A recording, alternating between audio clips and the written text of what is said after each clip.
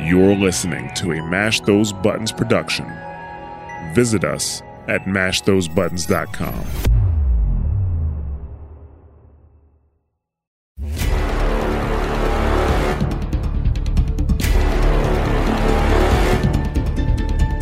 Sweet, and we're live with episode 106 of Push the Point, presented by Mash Those Buttons, your source for Overwatch League news, player storylines, updates, and more for Season 4 2021 of the Overwatch League.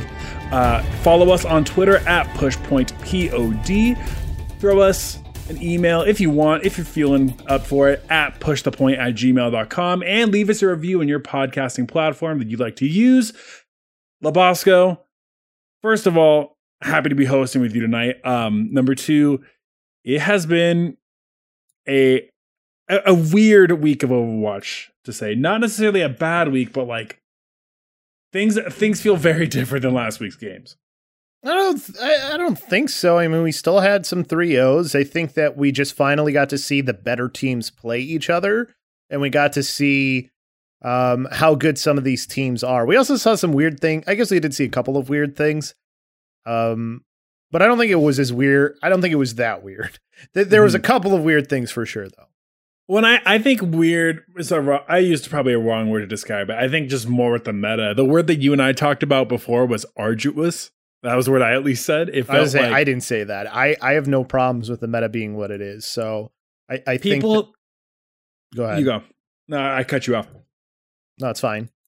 People have used the term what's it? Neo-goats? Neo-goats. I've heard dupli-goats thrown around. Mainly because fights seem to go on for a super long time. They become kind of like a war of attrition in a lot of spaces. I don't... Goats was so much different, though. I mean, Goats was so much about different sort of interactions and stuff. Like, this is... You can have fights won off of one hero in this. Like, Echo can be a difference maker. I think there's so many different ways, like, heroes can be a difference maker. I think that there's just so much sustain in this composition is why people think of Goats. But I think there's clearly a lot of differences to this compared to Goats. Mm-hmm. But I get why people might feel that way. I don't know. I don't have the problems that other people have with the comp that we're seeing this week.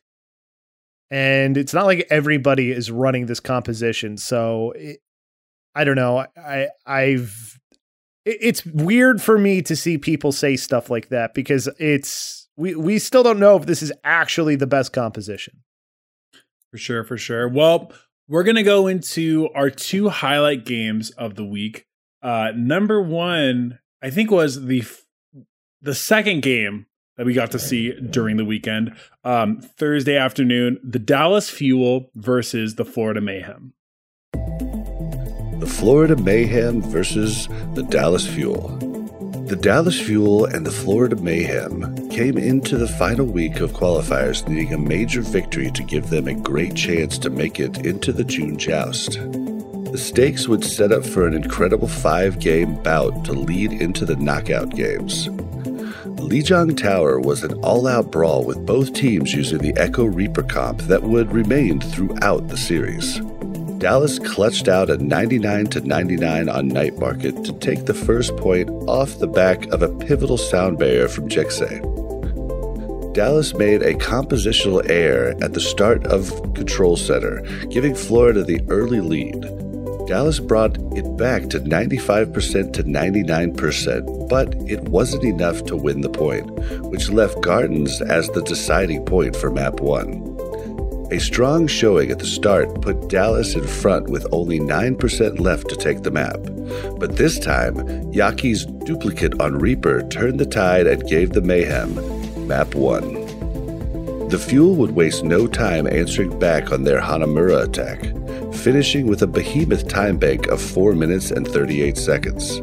The Mayhem couldn't come close to matching it, finishing with no time and leading to the series evening up at 1-1. The battle continued on Hollywood.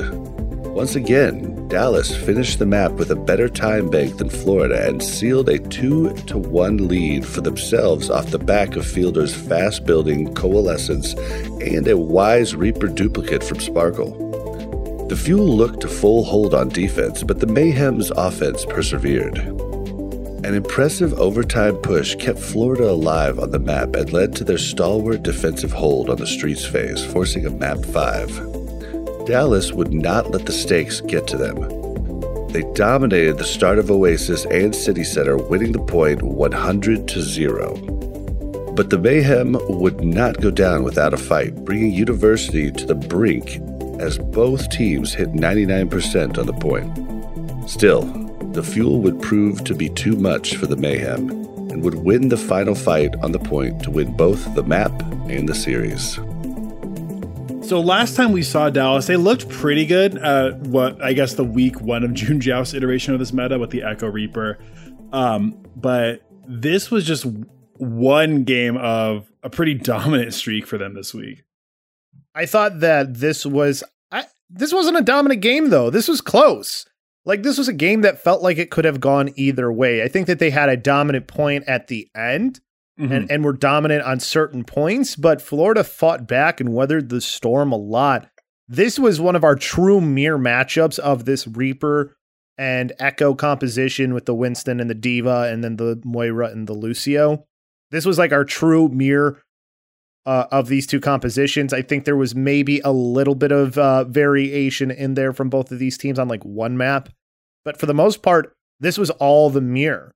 So this was sort of, okay, this is what this composition can look like. This was also Dallas Fuel sort of forging themselves in iron, really going against a good team to see what their mettle really is after losing a very close game the week before to the San Francisco Shock. So it felt like Dallas sort of solidified themselves in this game, and then it's been nothing but uphill from there for them.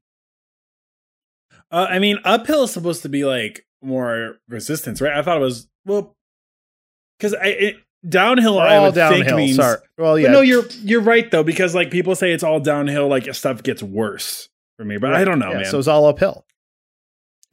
The point is they were firing on all cylinders. How's that? Is that a better analogy? No, for you're entirely correct. Yeah. So because this was the launching point. Like it felt like they had figured out what they wanted to do from the week before and how best to perfect it for this week in this game.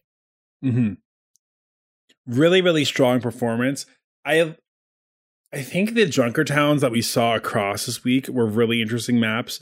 Dallas get full held. Well, not full. I take that back. No. They take first point and they get stuck kind of in the corridor, town hallway. I don't know what you would call it.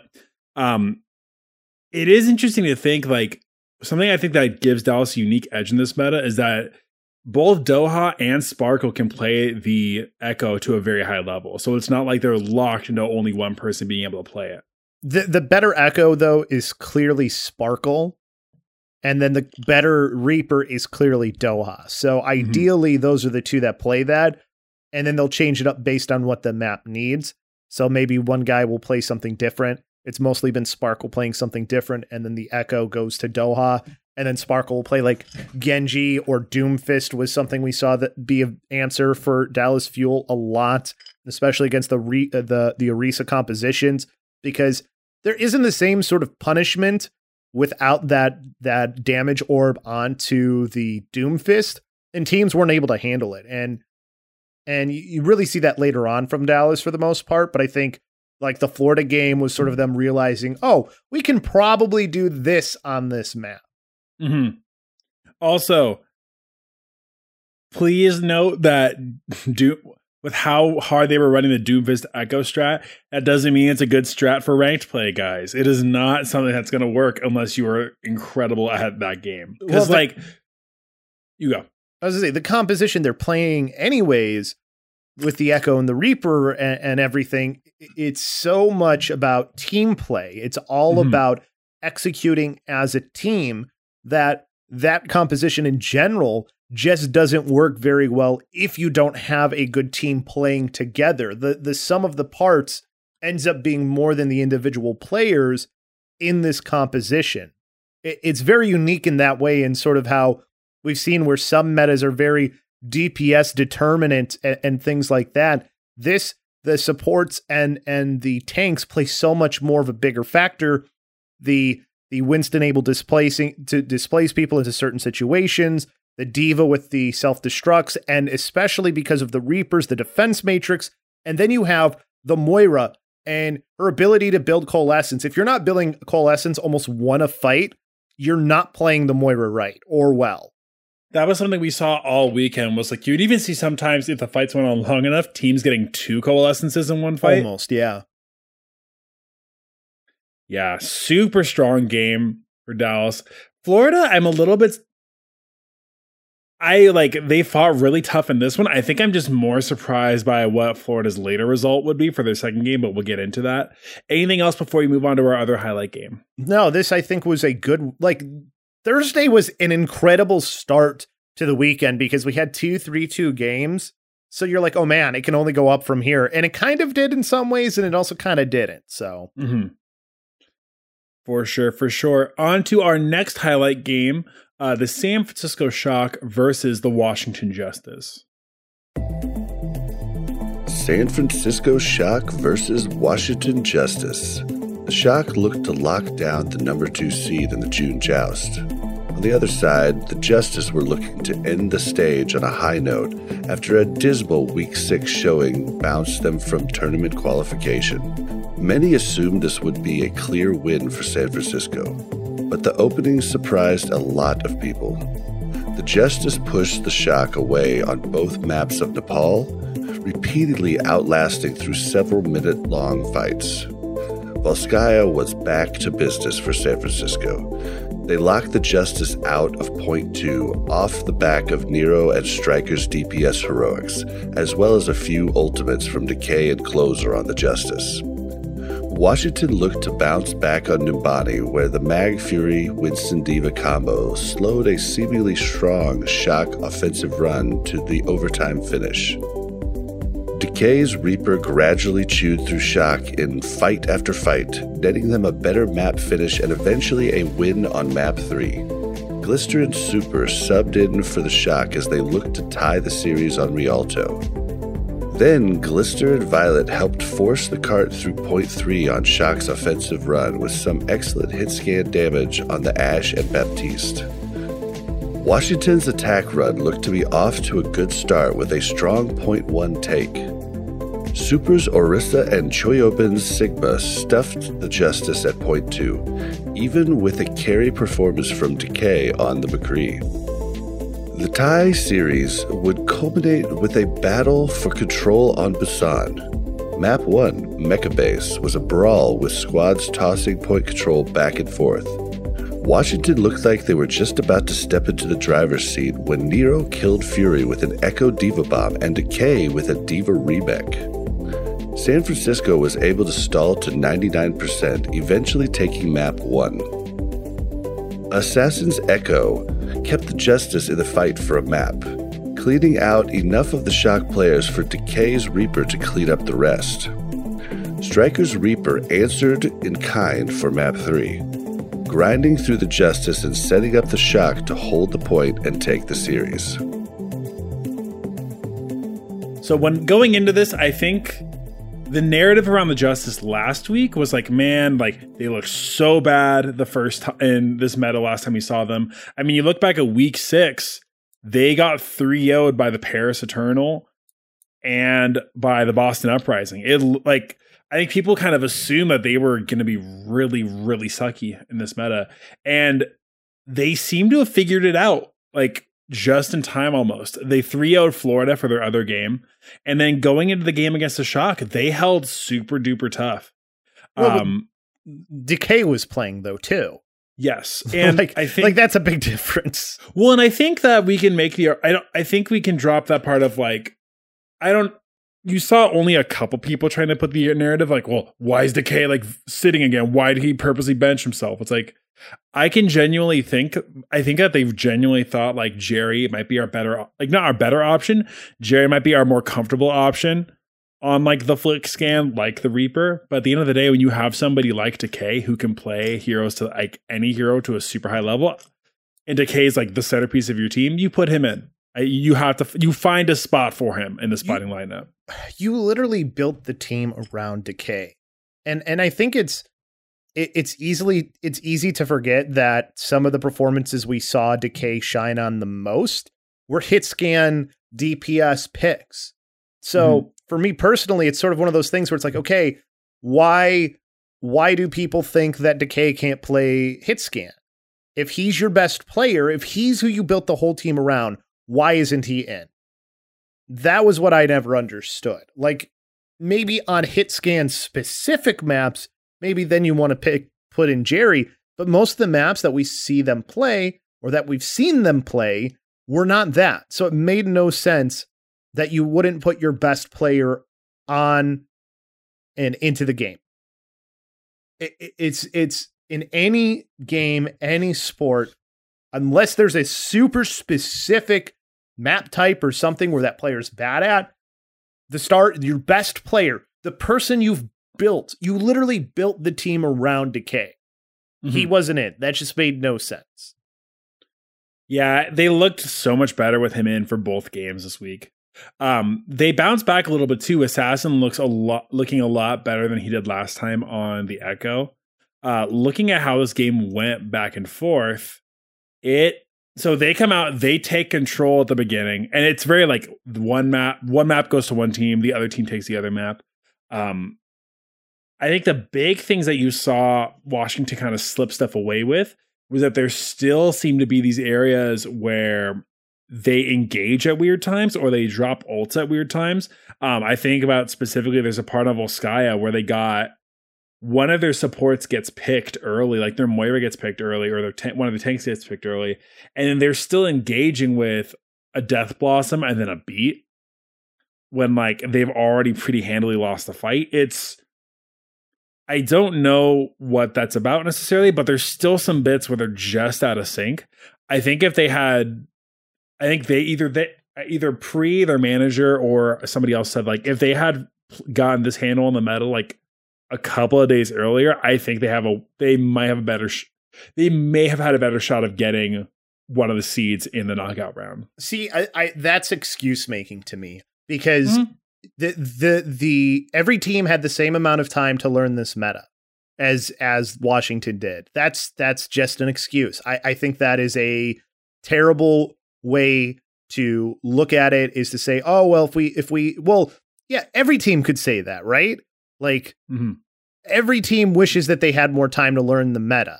I'm not a fan of making those sort of excuses for a team. It's like, listen, we took too long to figure it out. Like, have accountability that you took too long to figure it out, because other teams figured it out pretty quickly and then were able to really work it into their system and figure out what works best for them. So I'm not a fan of an excuse like that, especially when you're at the top level where those excuses need to not exist. That should not be what's happening to your team when you're 5-2, when you're considered one of the best teams in the league. That shouldn't be happening.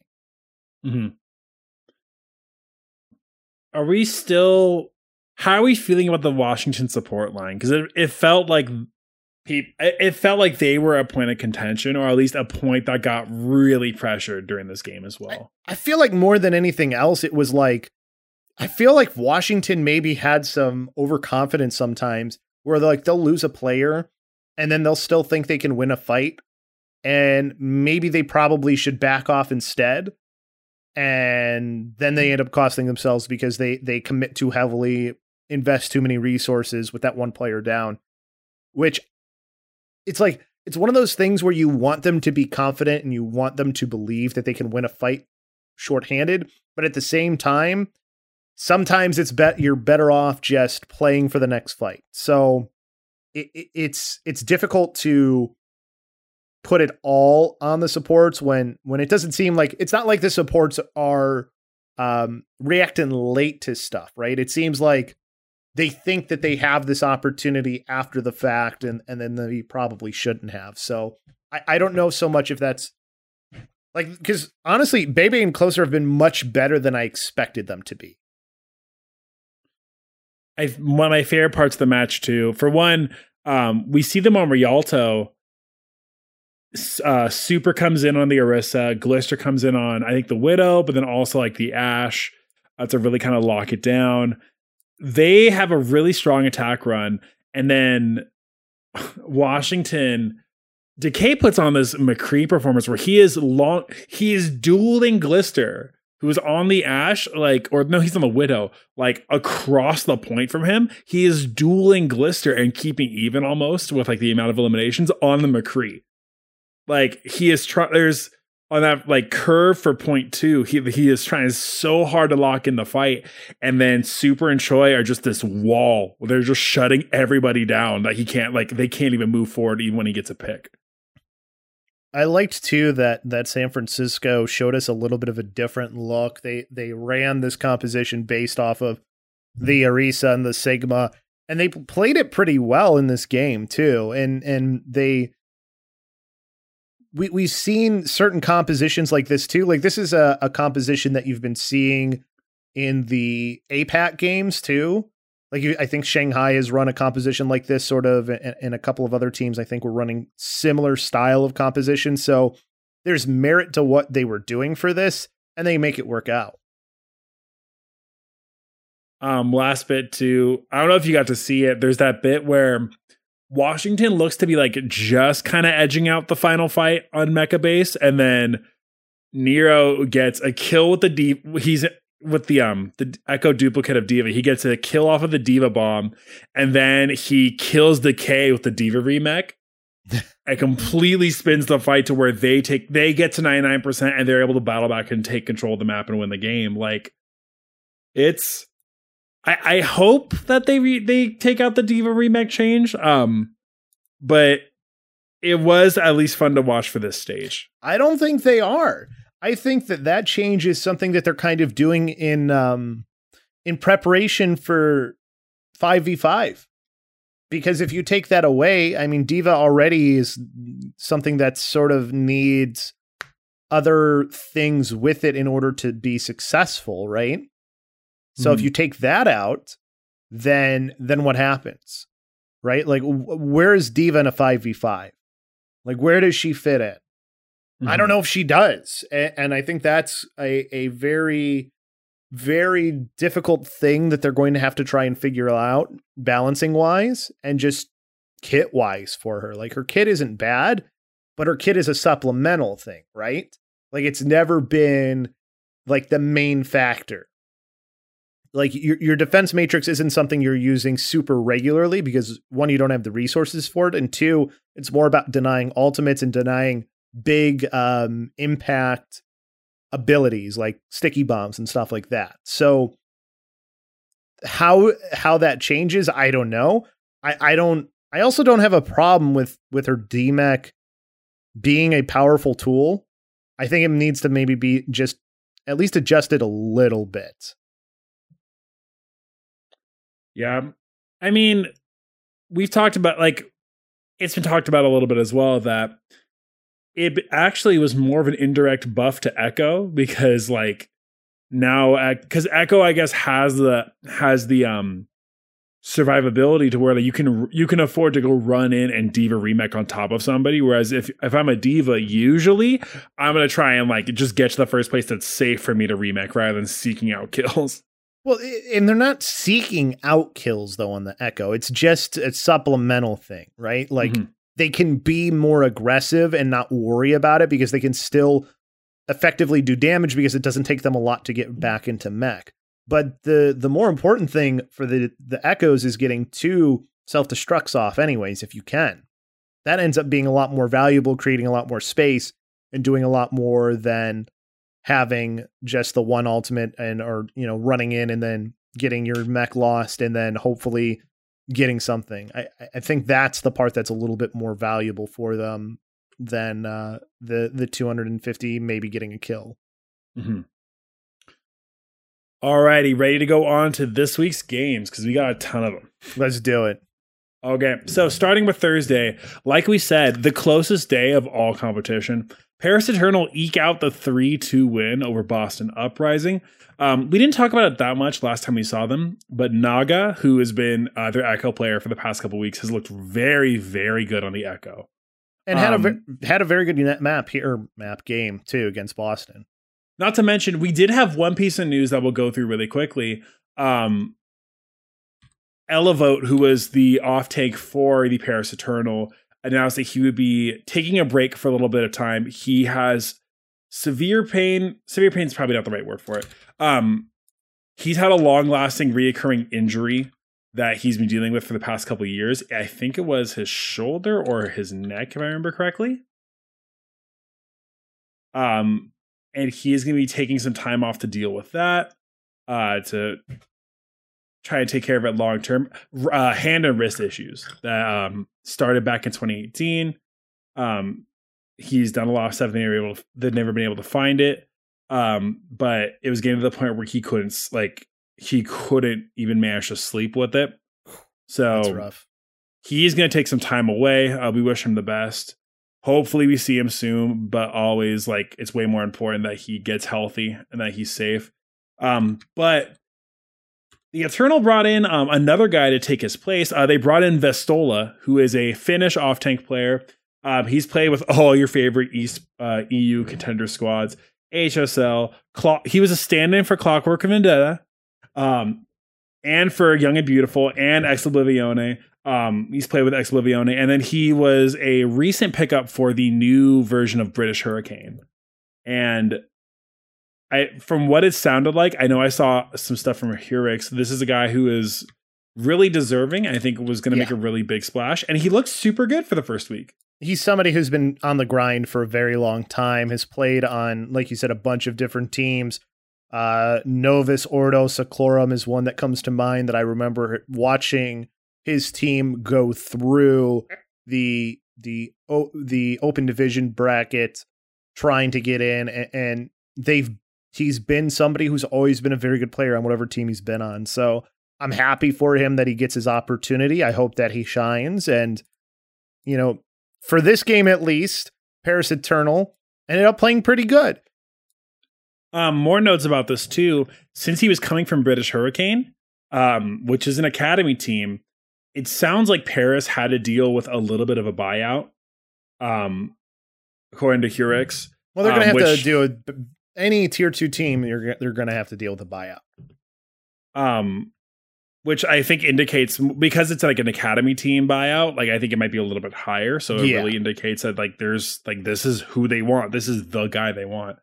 Avala commented on a post, and Avala is their manager. Buyout wasn't waived, but we thank the org for making it happen, since the timeline to make this happen was so short, given that we have a match tomorrow. So really stoked with how it all ended up. I'm glad that another guy glad that this guy gets a chance in the league, and he looks pretty good. Yeah, he was playing well. It still sucks because Eliveld is somebody that we had waited so long to see play. Then there was the whole visa issue stuff and everything else, and then all the other problems. And then finally we got to see him consistently play on a team, and Paris has been a little bit underwhelming so far, but they did look good here, at least with Vestola in. I just don't know. I still don't know what their ceiling is. Onigod and Naga, I feel like can only take you so far. They've really got to put it together as a team in order to make this something. They've looked, I think we were expecting them to possibly be one of the bottom 2 teams. They've looked better than we thought they would, but for there to be long-term, for long-term upward trajectory, I agree. There still needs to be stuff that gets taken care of. Dallas Fuel 3-2 over Florida Mayhem, like we talked about. Going to APAC, we had the first round of the Hangzhou homestand games, which hearing a live crowd behind Overwatch League games is so... you forget how much you miss it. There's a little bit of chills going in hearing it. I was confused because I was like, wait, what is that noise that I'm hearing? I didn't even realize. I was like, oh yeah, that's right. They have an actual live crowd behind them for at least one of the teams. None of the Korean teams actually were there. And then Philly 3-0 over Guangzhou Charge. Seoul Dynasty 3-2 over the Chengdu Hunters. That was a really good game too. Hangzhou Spark 3-0 over the LA Valiant. I think with Chengdu this week, I don't remember who I saw. It might have been Kenobi, or it might have been LaFon. I think it was LaFon. The idea that like Chengdu has one of the best Echo players in the world, but they're not playing him on Echo. Did they? Well, they have Leave. Leave was playing Echo. That might have been more in the Hangzhou game then. They did. There were maps where Leave was playing the Reaper though, and then Kaneki was the one playing the Echo. And I don't know what that difference was. Honestly, to me, the bigger thing that confused me was you had Among in for so many maps. Why is it that Gaga wasn't playing the entire time? That was what was more confusing for me than anything else.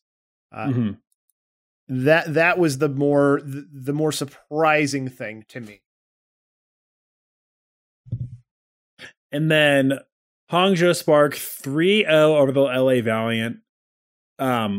Going back over to NA, LA Gladiators 3-1 over the Boston Uprising. I know I'd expected this to be a little bit more competitive.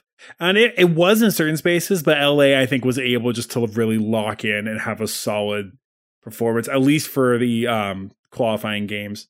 San Francisco Shock 3-0 over the Vancouver Titans. Washington Justice 3-0 shutout Florida Mayhem.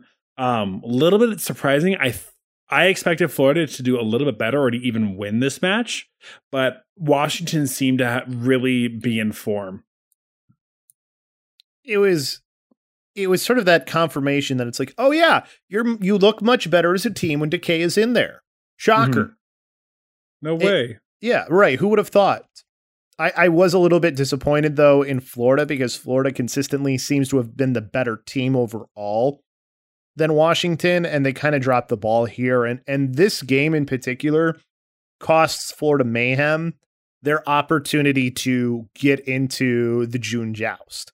So this was the most disappointing part about it, was Florida Mayhem really losing out on their opportunity to have a chance to get in because they have the O2 weekend. Looking on to pretty much going back to APAC, Philadelphia Fusion lose 3. Well, not lose. I'm sorry. Let me explain how I think about this. Philly win 3-1 over the LA Valiant. I say lose because if you had looked at Philadelphia, like players and team and fan, like if you had looked at the social media after this game, it might as well have been a loss. People were just like, oh my gosh, I can't believe that happened. Like, I can't believe they dropped a map. Well, the reason why, though, is because it ends up costing them in the end. Because yes, it lost them out of contention. They are for sure in. If they 3-1, then it's up to what happens with the New York Excelsior. It's kind of hilarious, kind of crazy to me that Valiant taking that map is what locks them out. It really was. It was the difference because if they just win that map, there's none of the problems. They don't have to worry about anything. Seoul Dynasty 3-0 over the Guangzhou Charge. Hangzhou Spark 3-1 over the Chengdu Hunters. And then finishing up the regular season games, the qualifying games, LA Gladiators 3-1 over the Paris Eternal.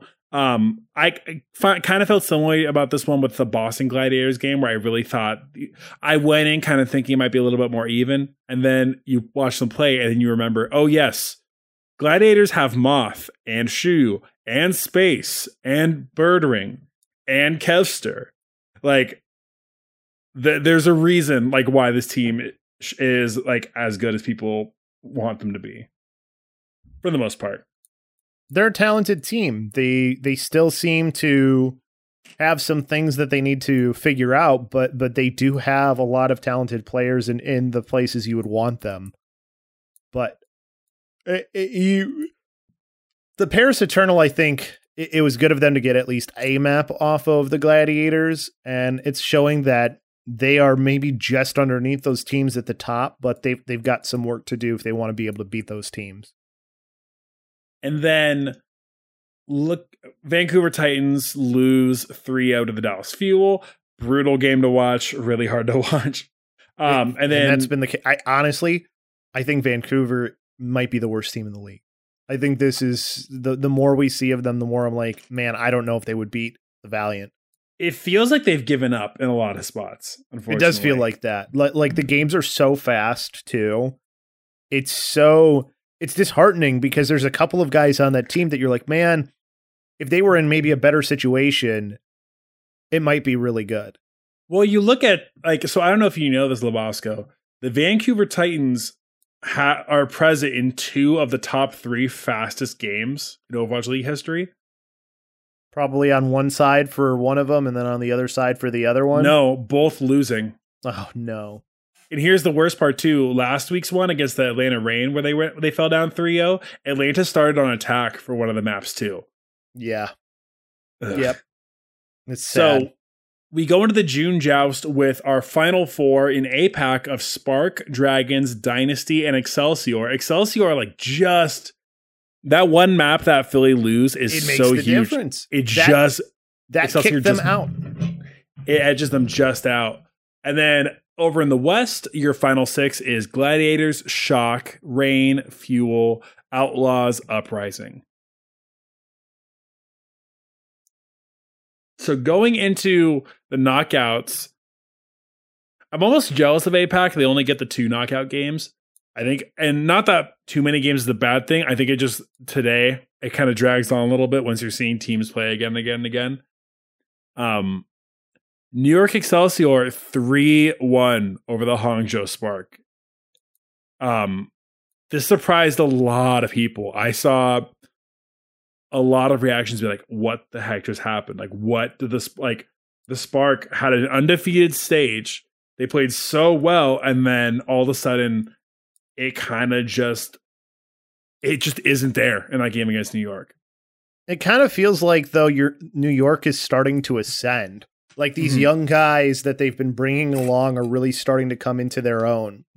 I was really impressed with both Feather and Flora in this series in particular, because I thought both were very pivotal in them winning these games. I thought that they outperformed Architect and Shy in a lot of instances. Mm-hmm. And not that Shy had a bad game, but overall as a team, they just seemed to do so much better for the New York Excelsior. And that was a little bit of a disappointment because I really thought that this was going to be the opportunity for the Spark to get into one of these tournaments and have a good showing. Well, you saw too, they were playing a different kind of, and this was kind of more frequent in APAC in general. They were playing a different kind of strategy. They did not run the Echo that much at all. They were playing a lot of Reaper McCree. Yeah, there was a lot of teams that were kind of playing a little bit different, right? In APAC. Like APAC, you didn't see the same sort of focus on the Reaper Echo composition, but more importantly, like you would see Echo on a lot of maps, but then you would see something else paired up with the Echo. Mm-hmm. So there's a lot that was different. Flora's really coming into his own. I think as a really strong hit scan player, you're feeling good about him. Bianca's pretty good too, from what I've been seeing. And out of all the people who I didn't expect to I had low expectations of Friday. I'm sorry to say it, but he's looked very, very good. He looked really good in that game. I also thought Jonak had a super good game in this one too. I think that was a big difference too. So when you combine, we just said a lot of different guys all looking good to us. Yeah, you're probably going to win the map. The other thing too that they do a little bit different in APAC, just to mention, they've been playing a lot more of the Brigitte instead of the Lucio. I think has been also one of the big key differences that their compositions have been having compared to the NA composition.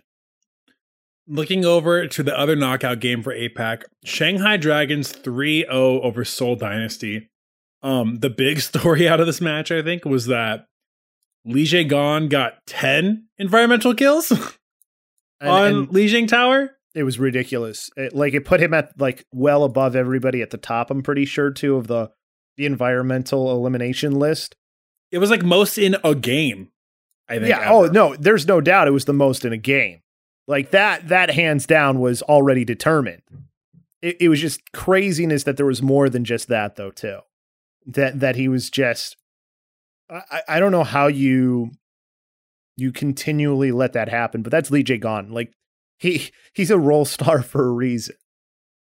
Well, and you saw he was digging the crowd. He was having a good time. Yeah. Like they were super stoked about like him booping people off. How could you not? Like they were difference making plays that he did with those environmental kills. And yeah, other than that, like they lock out so hard. Like Shanghai, they take both control points. Seoul gets 1 point on Anubis, and then they get full held again on Hollywood. I didn't think it was going to be a 3-0 in this game, but man, Shanghai, like they're coming, they're back for blood, man. They're back in. I think so. Going over to NA, Dallas Fuel 3-0 over Houston. I'm not surprised, if I'm being honest. Houston has often had, and this is something that like it's not even like this coaching staff. They've done it for a long time, where it feels like when they find when they come in with a composition that they think is going to be like ahead of the curve or that's going to give them the advantage, they stick to it a little bit longer than they really should.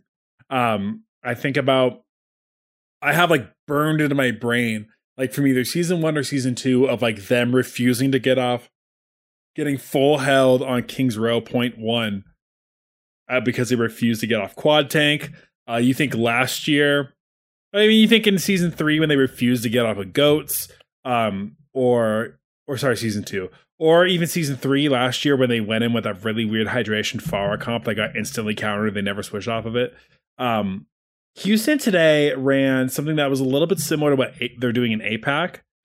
They ran Juby on the Brigitte, Happy on the McCree, Dreamer on the Orisa, and then Dante on the Reaper, which it's one thing for somebody like Decay to play the Reaper because like Hitscan is kind of his bread and butter. We know like that's kind of, he can play a lot of things, but that's like where his pocket is. They've like literally they got to this spot because of Dante's Echo, and for him not to play it until the last map felt like a really weird kind of turn. But you have to ask yourself, why did they do it? Why did they think this composition was better?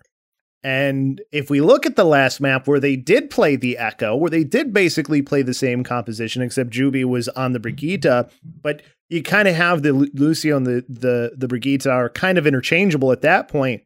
They couldn't beat the Dallas Fuel in the same composition. They couldn't beat them in the mirror. So maybe the reason they were playing a different composition wasn't because they didn't think that the composition Dallas was playing was the best, but they couldn't hang with Dallas on that composition. Maybe that was the problem.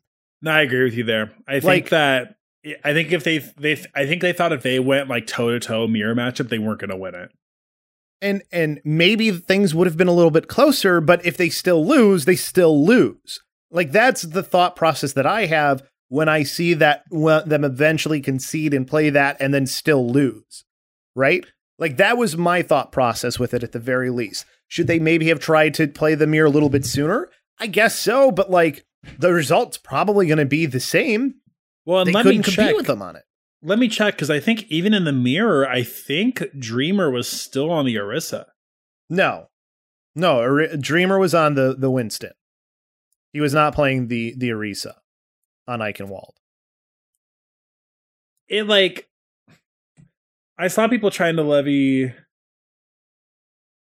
Yeah, he was on the Winston. I saw people trying to like put forward the thing of like, oh, Dreamer's Orisa is too slow. Like it doesn't, his style of play is too slow. It's like, number one, like a lot of the Orisa comps we saw with Atlanta, like it take a little bit, they take some time to set up. They take some time to really get going. Orisa being slow, shocker. That's Orisa. Like that is the, I don't understand where Houston fans will blame things on certain things. It drives me crazy because they assume that they know why Houston is doing things when they maybe don't. You know, we haven't, we don't even know if what I hypothesized is true or not either, right? Maybe they truly did believe that they had the better composition. Although when you lose on it in one map, you would think they'd probably stop. So I don't quite get why Houston fans are so down on Houston when position-wise, as far as playoffs at the end of the year, you're still fine. You still have 2 tournaments that you can win. They're still growing as a team. They haven't been together as long as a team like Dallas, even though both teams have technically been together for the same amount of time. Dallas has been together longer. Something that I was told, man, Dallas hasn't been together very long.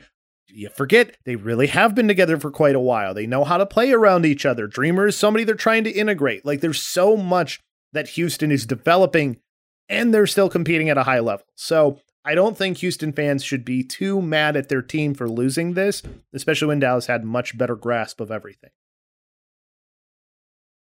Looking on to and a quick note about this. This kind of happened after the Shock game as well.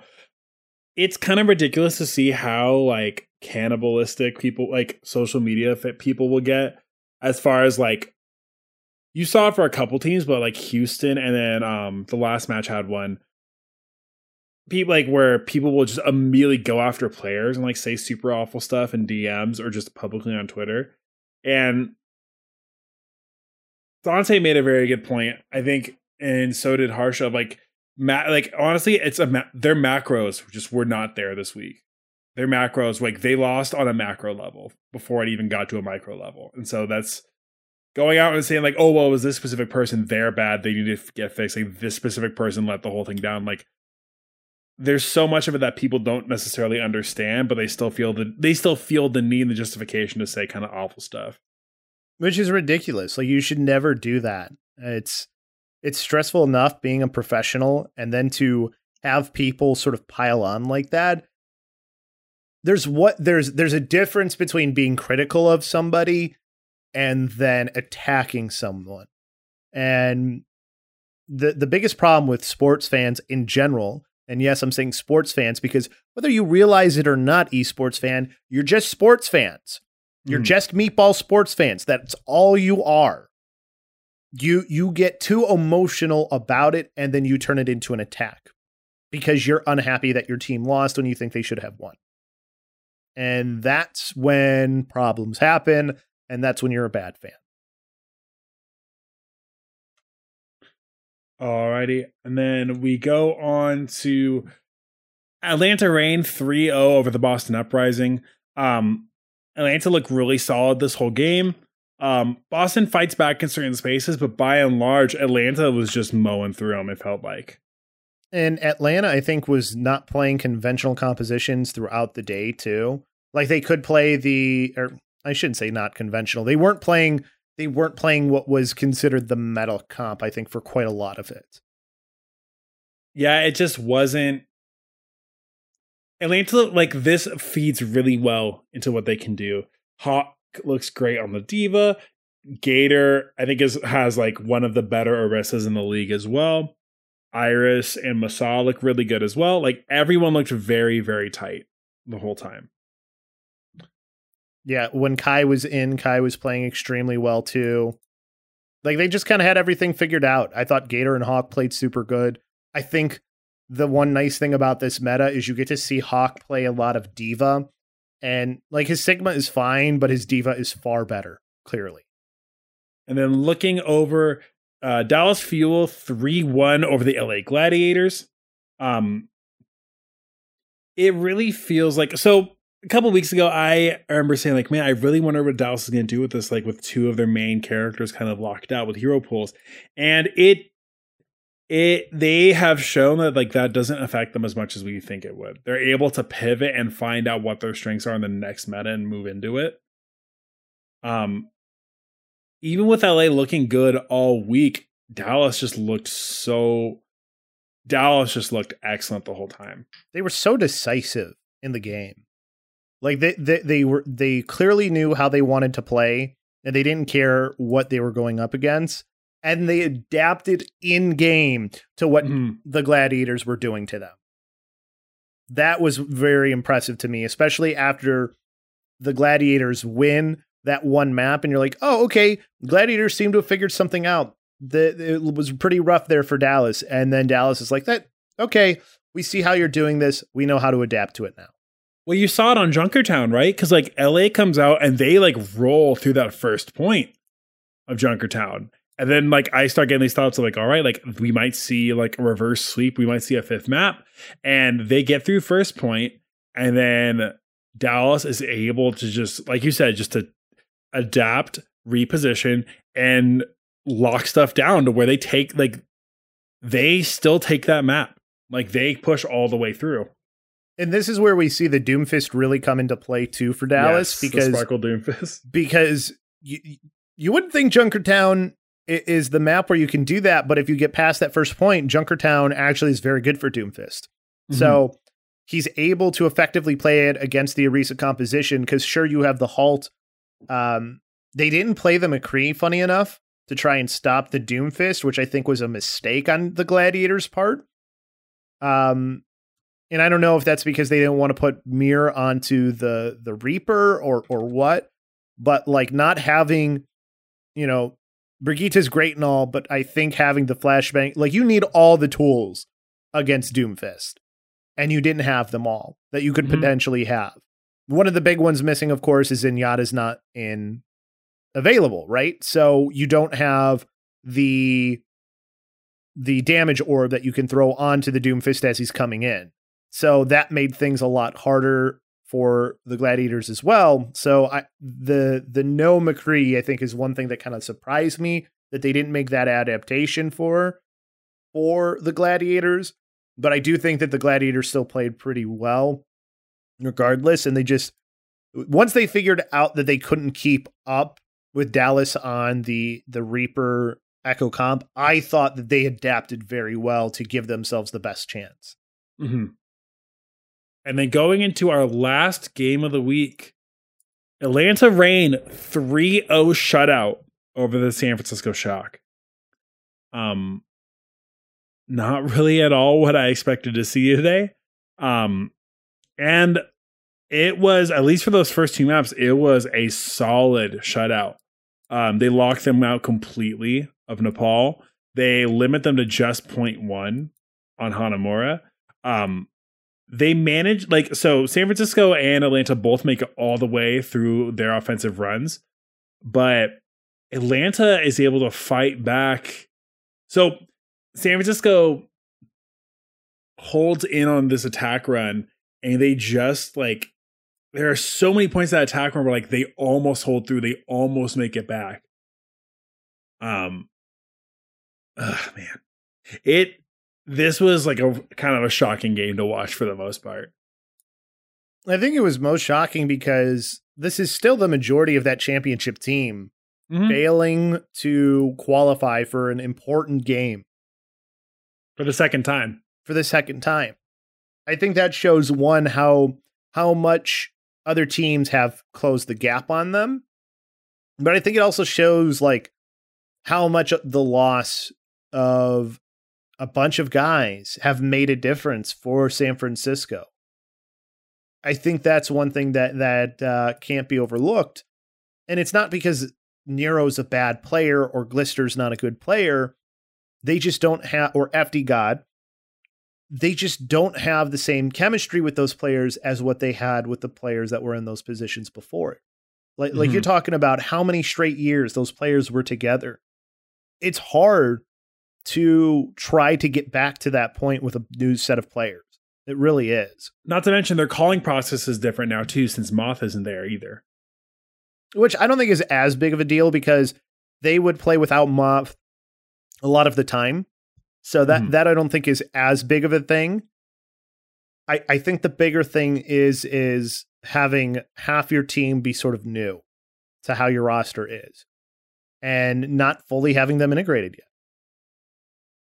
And the scary part about all of this is there's still a team that you have to worry about.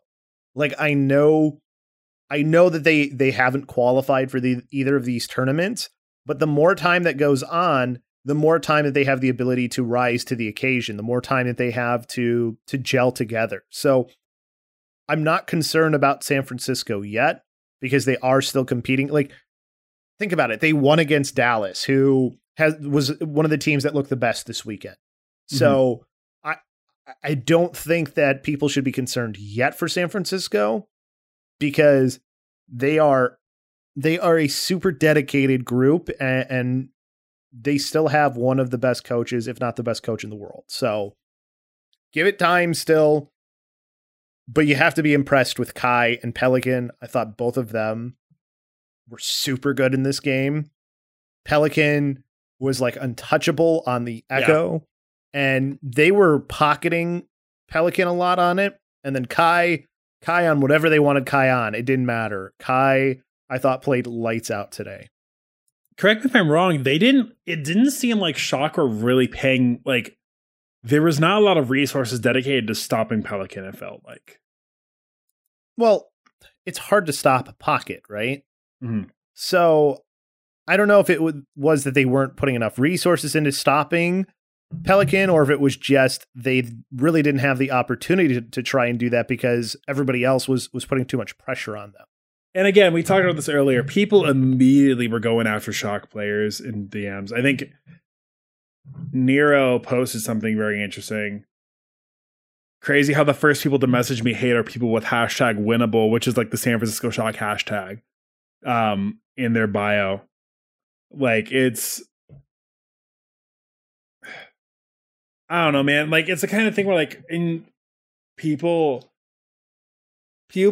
invest so much of themselves as fans. People invest so much of themselves personally into this. Where, like, I don't understand where people feel like they have the right, or like where they have the justification, or like where they have any reason to go into people's DMs and start trying to flame players. People are ridiculous. They're just ridiculous. I don't understand it either, but they do it anyway. And it sucks.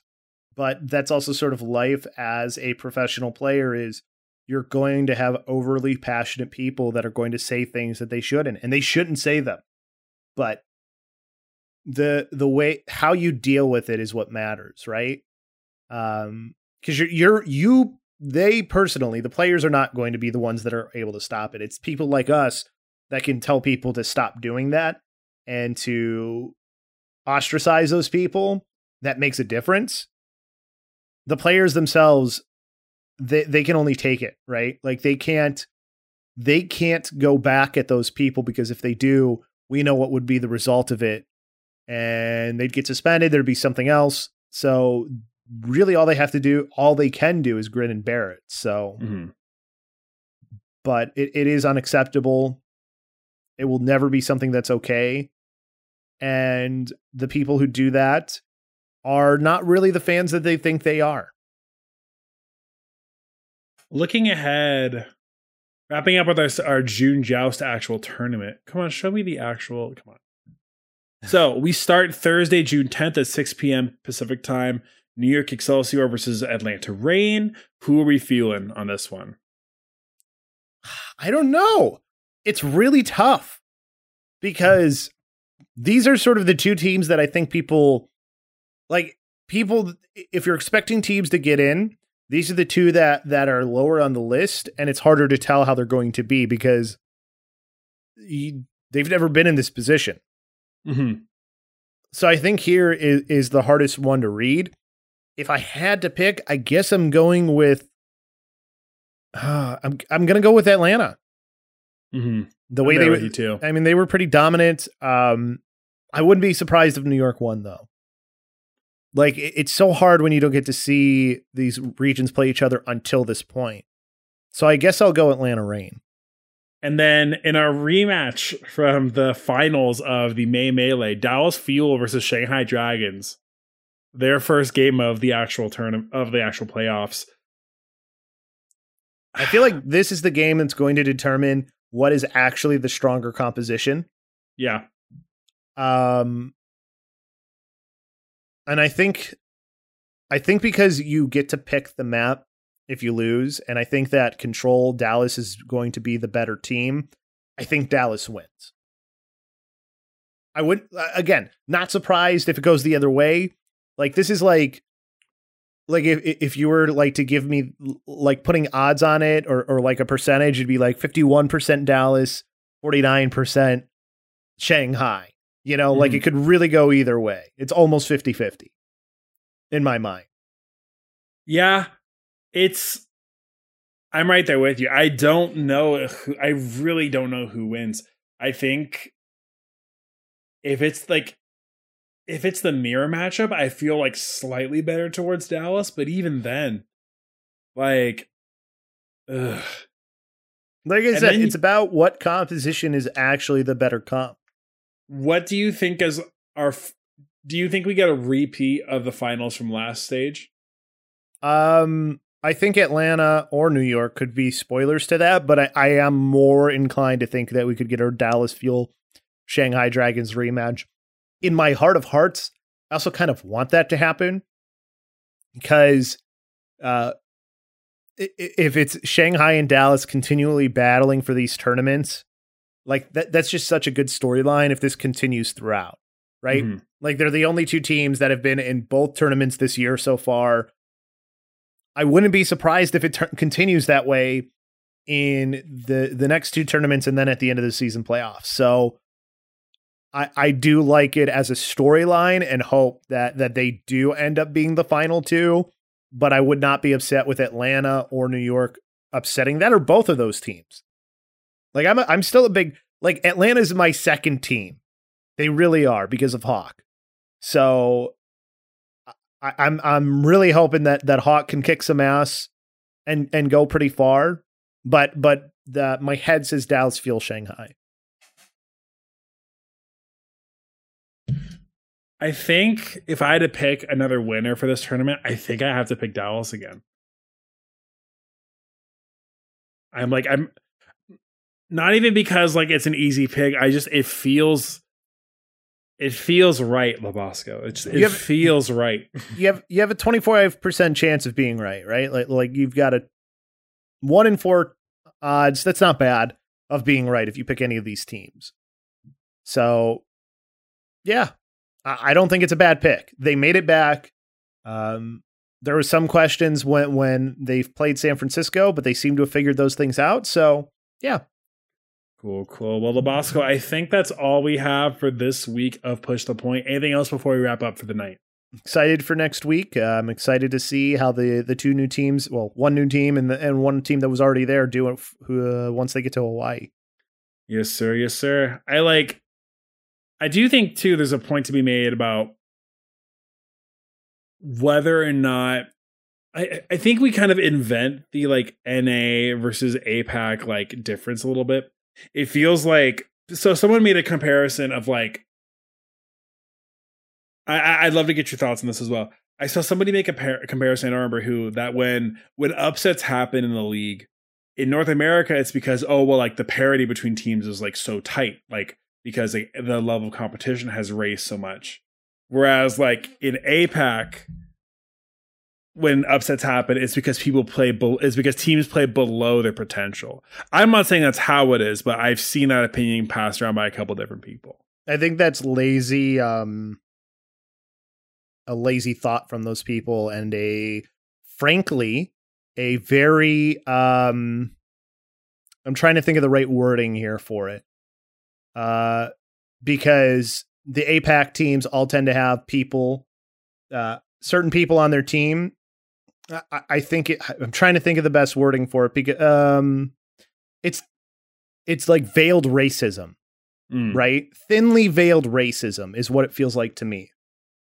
Because if anything, the APAC teams have South Korean players on them for the most part, and those players have been the best players in the world for how long?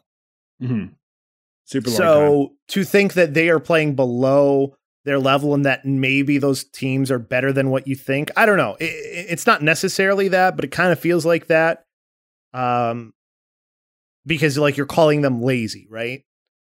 But that's definitely not the case. I don't believe that's what it is. So I don't like stuff like that, because why don't you think the same about an A team? Complacency is something that everybody has to deal with. And to put it on just one region getting complacent and not the other, I think is very bad. I don't like it. Gotcha. I appreciate your insight on it. And then that's it for me. Anything else? No, like I said, I'm just ready for these games to get along because I'm really excited for the Final Four we've got. Cool. That's going to do it then for episode 106 of Push the Point. Thanks for hanging out with us in chat or for listening along wherever you are. We appreciate you. As always, the best thing you can do to help us out is to leave us a review on whatever podcast platform you like to use. We read out every new review that we find out on the show. And it's a good way to help us learn what you guys like about the show, what we can improve. It's very good. We appreciate it a lot when people leave us reviews. We also invite you to join the Mash Those Buttons community, which you can do so by going to discord.me/mashthosebuttons. Keeps you up to date with all of your favorite shows on the network. It also tells you when game night is, which game night is it this coming weekend? Saturday. This Saturday. Yeah. So this coming Saturday, so discord.me/mashthosebuttons to join us for this Saturday's game night. It's going to be fun, I'm sure. I'm sure we'll be either enjoying how the playoffs have been going or malding about it too. So you can maybe hear about that as well if you come in. And there's a bunch of other really awesome shows that the Discord keeps you up to date on. So be sure to stick around for that. And also at the end of this, you'll hear about some of those shows. Patreon.com/mashthosebuttons to monetarily support the network. Little as $1 a month. And you get access to Patreon exclusive content. Do it. This network is awesome. Ja deserves all the help to keep this network running that he could get, and support it. You can also go to Twitter and support us by going to @pushpointpod or emailing us if you want something a little bit more long form, pushthepoint@gmail.com. Yes, sir. If they want to get in contact with you online, where do they go? @Labasco. You can see me posting the awesome White Sox jerseys because the White Sox jerseys have been killing it with the new South Side one. And then they wore the classic 80s one, but in a new take. And it was super, super cool. So their jerseys are awesome and they're a good team and make me happy and make me actually want to watch baseball. So cool. You can find me on Twitter @Ramses_OW. And that's going to be it for episode 106 of PTP. Thanks for hanging out. Thanks for listening. Closing thoughts, Mr. Labasco. Let's see some awesome games next weekend. I can't wait. And don't be on these teams if they end up not playing up to your expectations. Don't be a bad person. Be a good person. Seriously. Alrighty, y'all. Have a good night, day, whatever time it is. We appreciate you. And we will see you soon for our coverage of the climax of the June Joust tournament. Have a good one, and we'll talk to you later. Bye.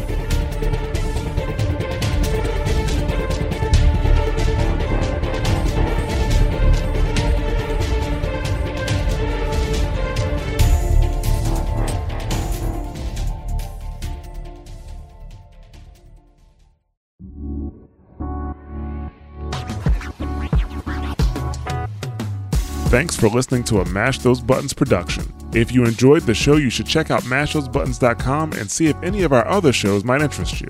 All of our shows are available on your podcast platform of choice like Apple Podcasts, Google Podcasts, Spotify, and more. If you enjoy our content, you can help support Mash Those Buttons by becoming a patron at patreon.com/mashthosebuttons, where you can receive Patreon bonuses for as little as $1 a month. You can connect with Mash Those Buttons at twitter.com/The Mash Network, facebook.com/mashthosebuttons, or join our Discord at mash.gg/discord.